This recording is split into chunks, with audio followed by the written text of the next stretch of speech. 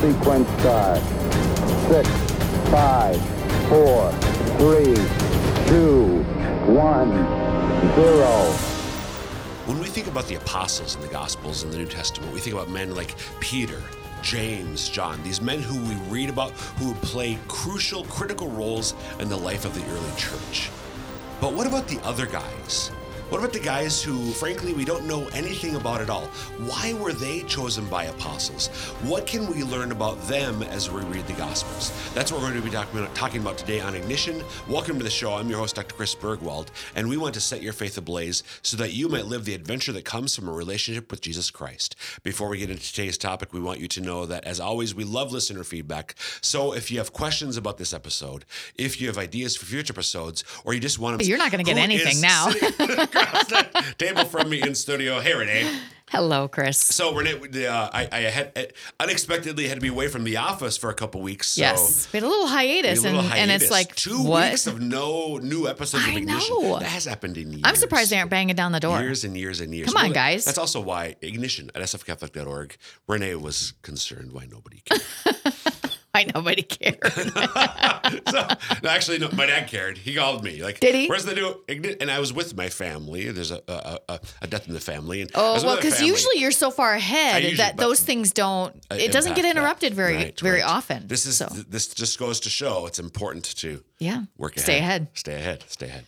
So, Renae, I gave you some advance notice this time. You 15 minutes. Not 15 minutes. By the time I got to my desk, it was 15 minutes. I emailed you. So, I somewhat famously don't give Renae Kranz very much lead time, which you should take as a compliment. Should I? Okay. I'm confident if you think that you will be able to help me do something worth people's time. Not sit here in silence? No preparation whatsoever. All right. I'll take that as a compliment. So, we're going to talk to. I sort of teased the apostles in general, but we're going to. Our jumping off point is going to be Saint Bartholomew or Nathanael in particular, and we're going to be looking at a teaching that Pope Benedict XVI, may he rest in peace, gave way back in the fall of 2006. Before you start that, I have a question. Yes. I was thinking that Bartholomew replaced Judas. I'm totally wrong. Yeah, who replaced Judas? Matthias. Well, I mean, obviously I'm wrong, but I was thinking like Bartholomew and Nathanael. I'm so confused right now. They're part of the OG apostles. OG. He is part of the OG apostles. Okay. Yeah, that's the Greek is the OG apostles. OG. We just okay. People don't know what OG means until now, so now Matthias was the one who his name when they cast lots in Acts chapter 1, I think. Okay. He's the one who took Judas's office. Right. Okay. They don't do it by casting lots anymore. Not anymore. Just the guy with the white hat. That's an actual call. Yes. Maybe he's casting lots up there. He is. His name's on some sticks or something. Just pick one. I don't think so. Pretty sure not. But, good. So the starting point, a teaching that Pope Benedict XVI gave in the fall of 2006 about Saint Bartholomew, aka Saint Nathanael, and why this topic right now. Because we just celebrated a few weeks ago on August 24th, the feast of Saint Bartholomew, aka Nathanael, and in the monthly devotional that I use, is it really a monthly devotional or is it really a daily devotional, Renae? Actually, well, do you have devotions every day? Yes, then it's a daily devotional, but it's a monthly magazine. It's a monthly daily devotional. So Magnificat. Many people are familiar with Magnificat, which I always call it a monthly devotional, but maybe a monthly daily devotional. It's a published monthly daily devotional. There. I fixed it. There we go. So in there, for the reflection on August 24th, they offer a little reflection, an excerpt from some writing. They actually offered a good chunk of this particular teaching. And I was really struck by it as I read it that day, back on August 24th, rather. So I thought it would be a great thing to discuss as part of Ignition. You'll see why. Okay. See, this is, I struggle with this. So, in journalism, you were taught not to bury the lead. Right. But I like to I want people You to like be to bury the intrigued. lead. I don't think it's burying the lead in the way that I do. I think it's enticing people. Hopefully, give them enough that they'll to spark or pique their curiosity. Yeah. And then get to. Well, see, the thing is that in journalism school, you're writing in a newspaper that has limited space. So the reason you don't bury the lead is because you only have so many inches of column to write in. This is, of course, years ago. So because people will stop reading at some point. Sure. Well, that's you want to make sure definitely true you want to make sure they get all the important stuff in the beginning. Right. This is not news. Oh, there you go. This is teaching. There you go. So you may bury the lead, Quote, unquote, so to bury speak. Entice whatever. Just don't do it for too long. All right, I will. So what we're going to do is we're going to read a little bit and then talk about the implications for us today. Okay. This is hinting at the lead. Okay. Of what Pope Benedict said about Saint Bartholomew. Yes, this is the what's in it for me. Yes, this is exactly. Mm-hmm. So he starts off, dear brothers and sisters, in the series on the apostles called by Jesus during his earthly life. So Pope Benedict at the time was doing a whole series of catechesis of teaching on the apostles. Okay. And he started with those called by Jesus during his earthly life. So Peter, Simon, James, John, Philip, Thomas, Nathanael, aka Bartholomew, and Simon, Jude, and Judas, and so on. Today, it is the apostle Bartholomew who attracts our attention. In the ancient lists of the 12 apostles, he always comes before Matthew, whereas the name of the apostle who precedes him varies. It may be Philip or Thomas. So we read in the Gospels the lists of the 12. And here I just want to talk briefly about the distinction between a disciple and the apostles. Yeah. An apostle. So we do read, again, list in the Gospels, we find the lists of the 12 apostles. Sometimes they're called the 12 disciples.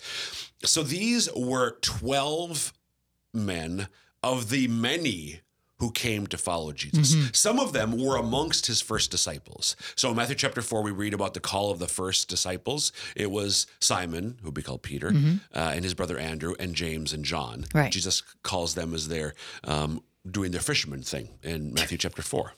Fishing? No, they were cleaning their nets. Oh, true. Yes. Okay. So, They were working. They were working. So he calls many of them, but at a certain point, we read in the Gospels of his disciples, of the larger group of his disciples. So, Renae, what's a disciple? Someone who follows Jesus. Yes. Straightforward. Somebody who follows Jesus literally means a student, but in the context of ancient Judaism, as practiced certainly by Jesus' time, in the context for us today as Catholics, as Christians, somebody who follows Jesus, who follows his teachings, who follows his example, who recognizes him as rabbi, the teacher, as master. Right. So that's what a disciple is. But of the many disciples that Jesus would come to have, he would choose 12 of them to be the 12 apostles. Sometimes they're called the 12, sometimes the apostles, the 12 apostles, kind of varies. So of all these men and women were called to follow Jesus as his disciples. But of that larger group, 12 individual men were called to follow him as his apostles. Mm-hmm. Do you, Renae, happen? This is higher. We're moving up the difficulty scale here. Do you know what the word apostle means? Oh, boy. Probably knew it once. It means... I probably heard it, is yes, what I should say. I probably heard it. And you probably forgot it. Yes, I'm sure. So an apostle is one who is sent. Okay, sure. An apostle is one who is sent. Now, there's a way in which every disciple ultimately is sent. Yeah. Lifelong Catholic missionary discipleship through God's love. All of us as disciples are called to share the good news of Jesus Christ. We're all sent in that sense. But the apostles, in a preeminent way, were called to, and their successors, bishops, are called to proclaim the gospel in an authoritative manner in the life of the church and the world. Right. So we see that it was first the 12 that Jesus sent forth to proclaim the gospel, even while he was still alive. Mm-hmm. It was the 12, minus Judas, so the 11, at the end of Matthew's gospel, that Jesus, he gave them the Great Commission. Go, therefore, make disciples of all nations, baptizing them, teaching them. So the 12 so they're chosen, they had a particular role of going and proclaiming the good news of Jesus Christ, healing, casting out demons, and teaching. So you've got the larger group of disciples were among them. And then from them, certain men were chosen and are chosen today as apostles, today bishops. Okay. So when we read here, just with Bartholomew, this is part of the series that Pope Benedict had done on all of the 12 apostles. The apostles, they were disciples, but not every disciple is an apostle. Right. Are you with me? Right. Yep. Great. Were there any other apostles besides the 12? Because I've sometimes heard priests say that. Yeah. So after the ascension, after Pentecost, you have men like Paul, and Barnabas who become apostles. Who have, but that means they have that authoritative office within the church, where they are able, to go in an authoritative way, commissioned directly by Jesus himself or by the 12 to proclaim the gospel of Jesus Christ. Okay, that's a great question. Thanks for asking. All right, so Pope Benedict goes on. His name is clearly Renae, a patronymic. Obviously, it's a patronymic, since it is formulated with an explicit reference to his father's name. So, do you know what a patronymic is, Renae? Well, the context probably. Yeah, the context helps, but it's basically a formulation from something else. I guess is how I would, without knowing the definition, that's how I would define it. Patronymic with regard to the father. So it's a connection in the name to one's father. Right. So Simon Bar-Jonah, Simon son of John. So Bartholomew, his name is clear patronymic since it's formulated with explicit reference to his father's name. Indeed, it is probably a name with an Aramaic stamp. So Bartholomew, Bartholomew. So Bar in Aramaic meant son of. Right. And Ptolemy was a family name. A family name. Yeah. Well, his dad's name. Right. Which means precisely son of Ptolemy. So Bartholomew literally means son of Ptolemy. Right. Just a little detail about the name there. We have no special information about Bartholomew.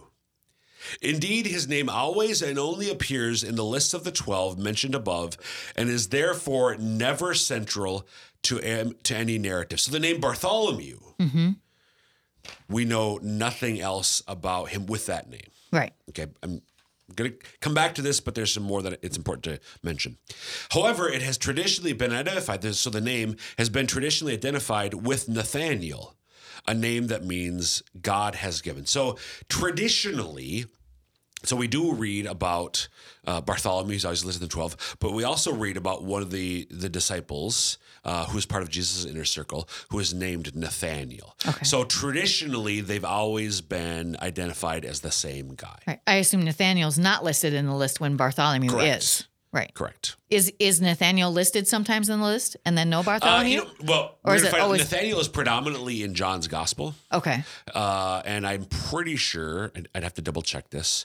If I'm wrong about this, you can email Kranz at ignition at sfcatholic.org. I'm going to get so many emails. Ignition at sfcatholic.org. I'm pretty sure in John's gospel, Bartholomew is never named. Okay. So that's part of the reason why we think, not definitively, but traditionally, we've always thought that those two are together, that they're the same. Okay. This Nathanael comes from Cana. What do we know about Cana? There was a wedding there. There's a wedding there. Where Jesus did something cool. Yes. This Nathanael came from Cana, and he may therefore have witnessed the great sign that Jesus worked in that place. That's in John chapter 2, where Jesus changes the water into wine at the wedding feast in Cana. It is likely, Pope Benedict goes on, it is likely that the identification of the two figures stems from the fact that Nathanael is placed in the scene of his calling, recounted in John's gospel, next to Philip. In other words, the place that Bartholomew occupies in the lists of the 12 apostles mentioned in the other gospels. So that's why. So sense. It's always Philip and Nathanael. And if you watch The Chosen, same those thing. Stories, yeah. Yep. Philip told this Nathanael, this is from John's Gospel, chapter 1, that he had found, quote, him of whom Moses in the law and also the prophets wrote, Jesus of Nazareth, the son of Joseph. So Philip really early on met Jesus. And then Jesus tells Nathanael, We found him of whom Moses in the law and the prophets wrote, Jesus of Nazareth, the son of Joseph. So early in John's gospel, the way that he relates the early days here of the Jesus and his disciples, Philip is the one who tells Nathanael that they found the Messiah. Mm-hmm. As we know, Nathanael's retort was rather strongly prejudicial. Can anything good come out of Nazareth? Renae, why would Nathanael be so prejudiced against Nazareth? Well, Nazareth was a backwater little hick town, like many may think of some towns in our own time. No, but I mean, some people do. They're like, oh, that's just a little small. You don't blink or you'll miss it as you drive through or whatever. So it was very small, maybe considered, uneducated. Yes, things like that. Yeah, like that. So Nazareth is in Galilee, which it's just north of Judea. Oh, we needed a map. I know we needed it. I thought about that just now. Too late. So Judah, where Jerusalem is in the south, Galilee's in the north. Jews in both places, but the Jews in Judah looked down on the Jews up, or Judea, looked down on the Jews up in Galilee already. And within Galilee, Nazareth is this podunk town. Right. So even the Galileans kind of like, what's going on? Nazareth, really? Yeah. So the Nazarenes just couldn't win until now. Right. So Nathanael's retort was strongly prejudicial. Can anything good come out of Nazareth? In its own way, this form of protestation is important for us. So now Benedict's going to, what's in it for me? Mm-hmm. Indeed, it makes us see that according to Judaic expectations, the Messiah could not come from such an obscure village as precisely Nazareth. But at the same time, Nathanael's protest highlights God's freedom, which baffles our expectations by causing him to be found in the very place where we least expect him. Mm-hmm. So he goes on, but I want to pause there. So God is found in the very place where we least expect him. Nathanael, there's no way the Messiah would come from like Nazareth. Like if you list like top 10 places, probably the top 100 places the Messiah is going to come from, Nazareth probably would not have made Nathanael's list. Not to crack the top 20, huh? Probably not. Almost certainly not the top 20. Benedict draws from this a lesson for all of us. Mm-hmm. Our God is a God of surprises. Mm-hmm. He often shows up in places where we least expect him. Therefore, we should seek to always be on the lookout for him. Mm-hmm. Part of the life of a disciple of Jesus Christ, and I love this idea. Actually, I'm getting. Oh boy, here he goes. Sorry, that mic is a little.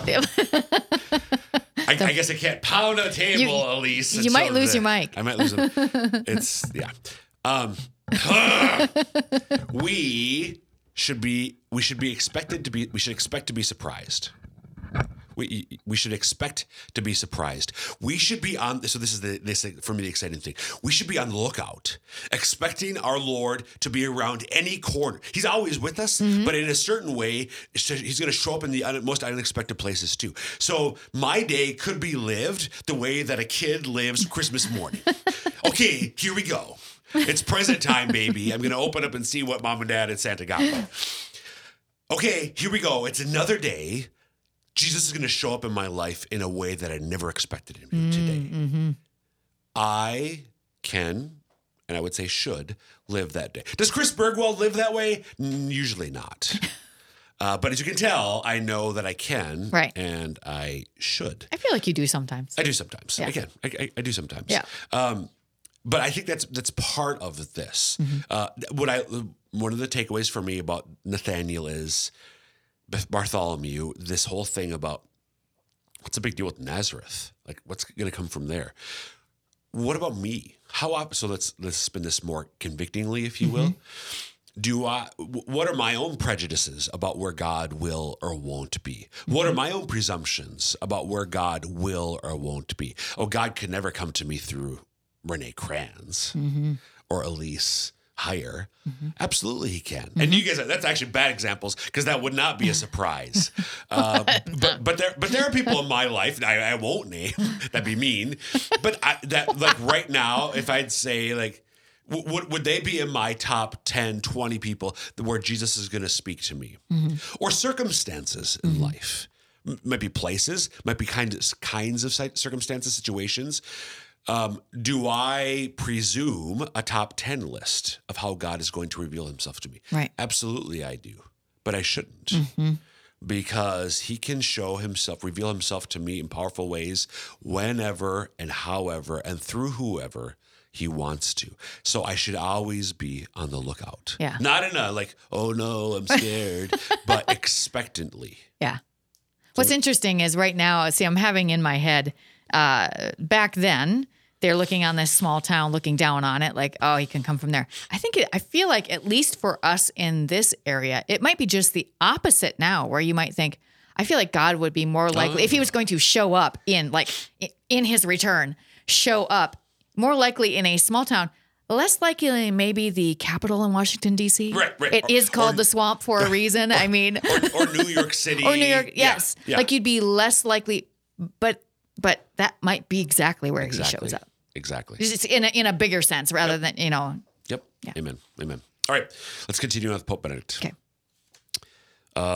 Moreover, we actually know that Jesus was not exclusively from Nazareth, but was born in Bethlehem and came ultimately from heaven, from the Father who is in heaven.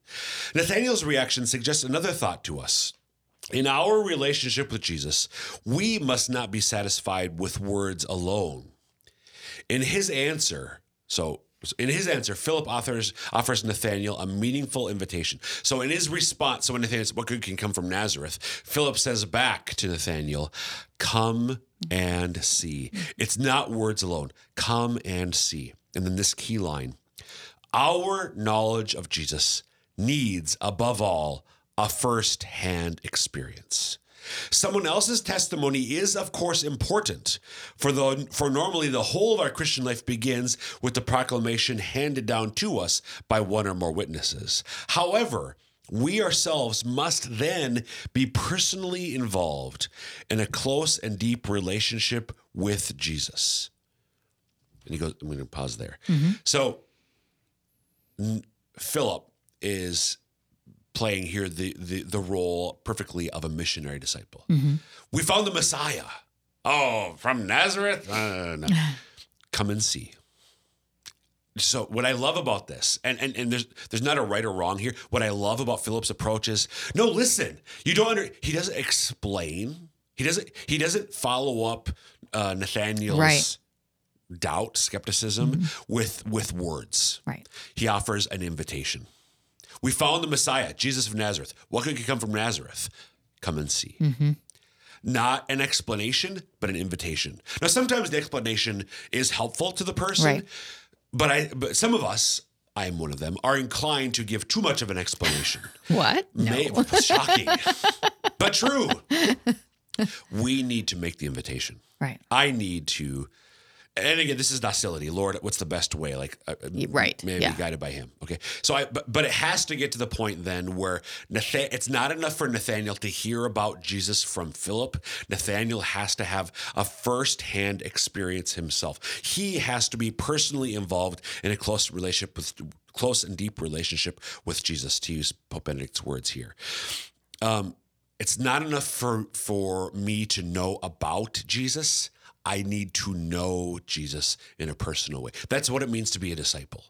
Not to know just about him. Oh, he's from Nazareth. Right. No, but to know him. Oh, I know him and he knows me. Right.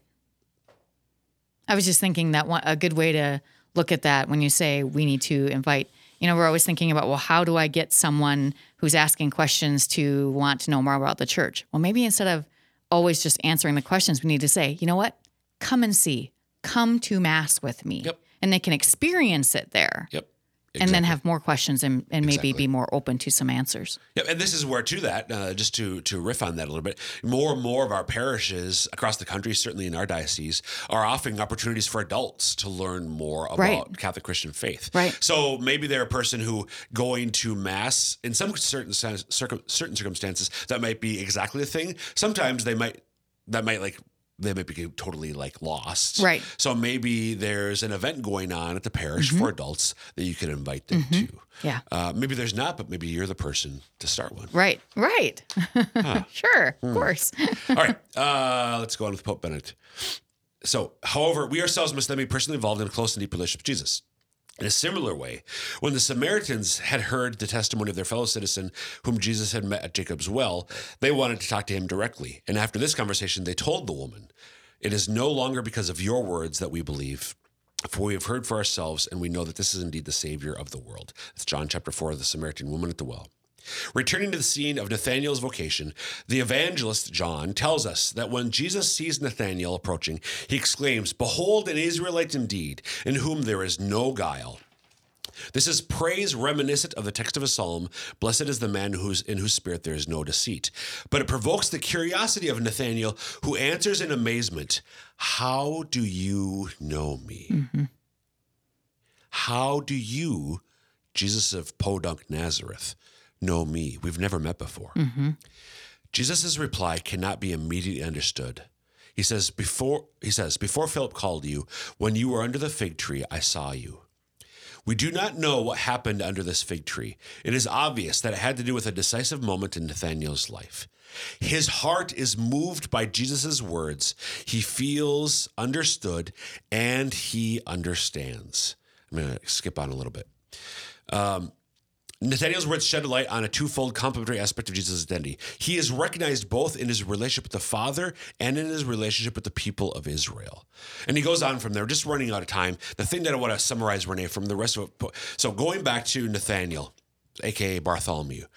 What did Nathanael do after this? What did Bartholomew do after this? We don't know. Right. We don't know. He was an apostle. Right. So he went and preached. But frankly, there are other apostles that we know nothing about other than the fact that they're in the list of the 12. Right. We don't know anything about them, but they were faithful to the Lord. So it's not about, you'll be remembered for thousands of years, like Peter, Very James, true. John, Yeah. and so on. Yeah. But we don't know what Bartholomew did. We don't know what some of the others did, other than the fact that they were faithful to the Lord. Yeah. So for us today, to me, the invitation here, reflecting on Benedict's words, I really would encourage you to find this online. It's an invitation for us. It's not about fame and glory, and many of us aren't concerned about that, but some of us are. It's about being faithful to the Lord. It's not about the rewards. It's about what Jesus asks us. You'll be remembered by God, and that's all that matters. Amen. Thanks, Renae. You're welcome. Folks, that will wrap up this episode. Again, you can email us, ignition@sfcatholic.org, with questions about this or future episodes. Until next time, may God bless you.